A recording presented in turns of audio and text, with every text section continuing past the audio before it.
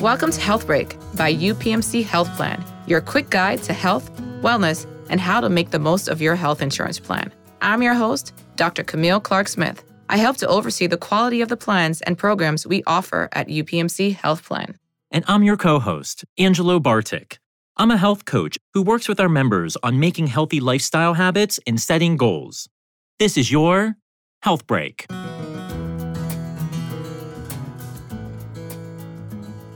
Hey everyone, Dr. Camille Clark-Smith here.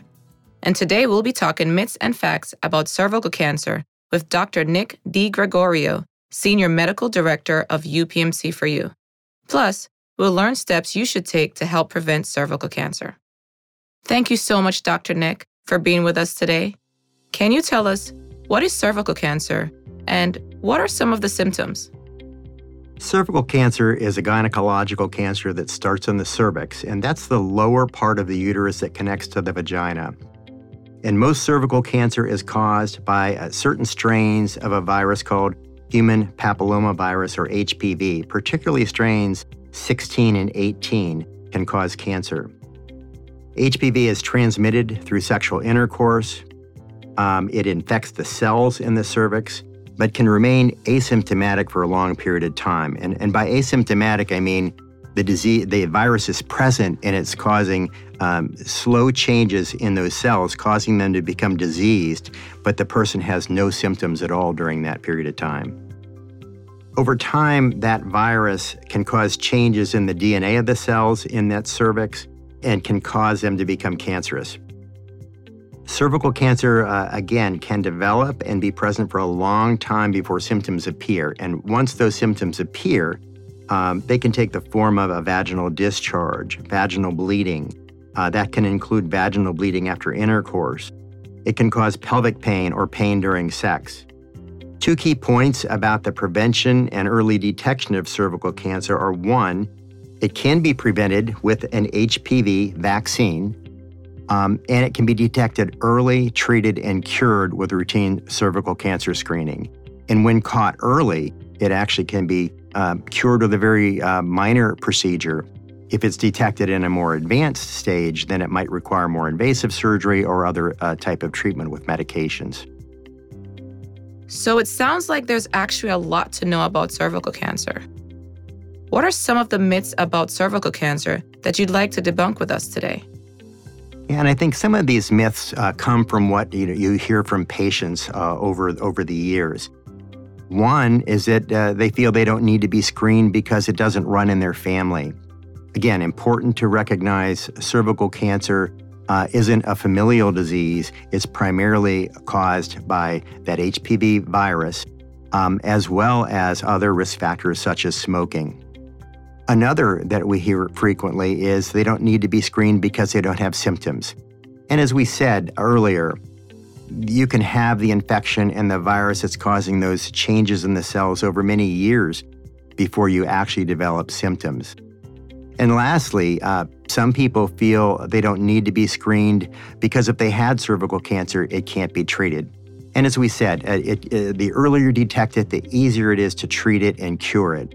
So it's a very treatable and preventable condition. When we talk about screening, can you tell us about preventative measures we can take against cervical cancer?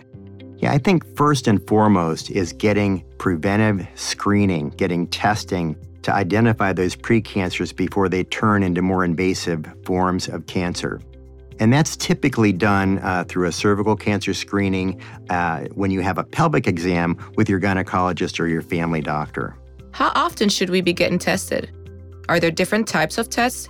And how do you know which one is right?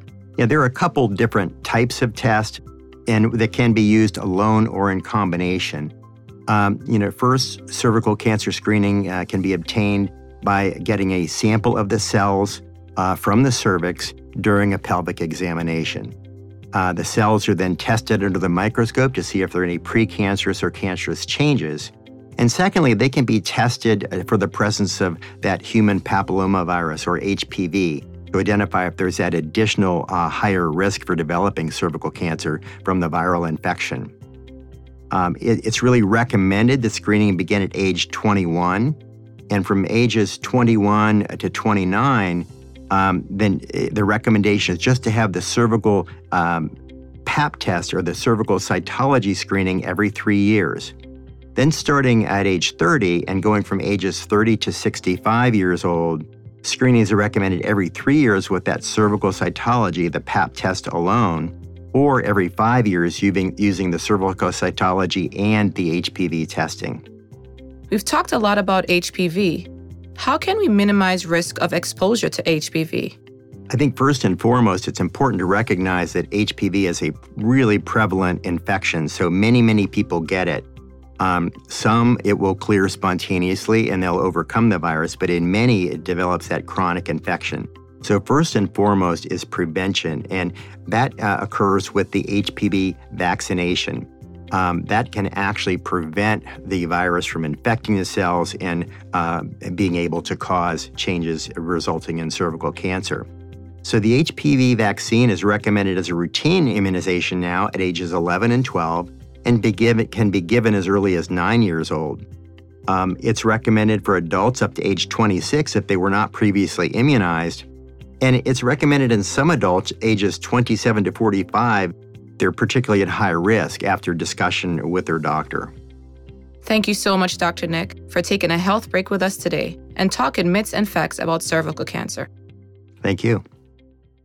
Talk to your OBGYN or primary care provider about when you should get a cervical cancer screening. Find show notes and more information at upmchealthplan.com/podcast. Join us as we continue exploring health, wellness, and how to make the most of your health insurance plan in the next episode of Health Break. This podcast is for informational and educational purposes. It is not medical care or advice. Individuals in need of medical care should consult their personal care provider. Views and opinions expressed by the hosts and guests are solely their own and do not necessarily reflect those of UPMC Health Plan and its employees.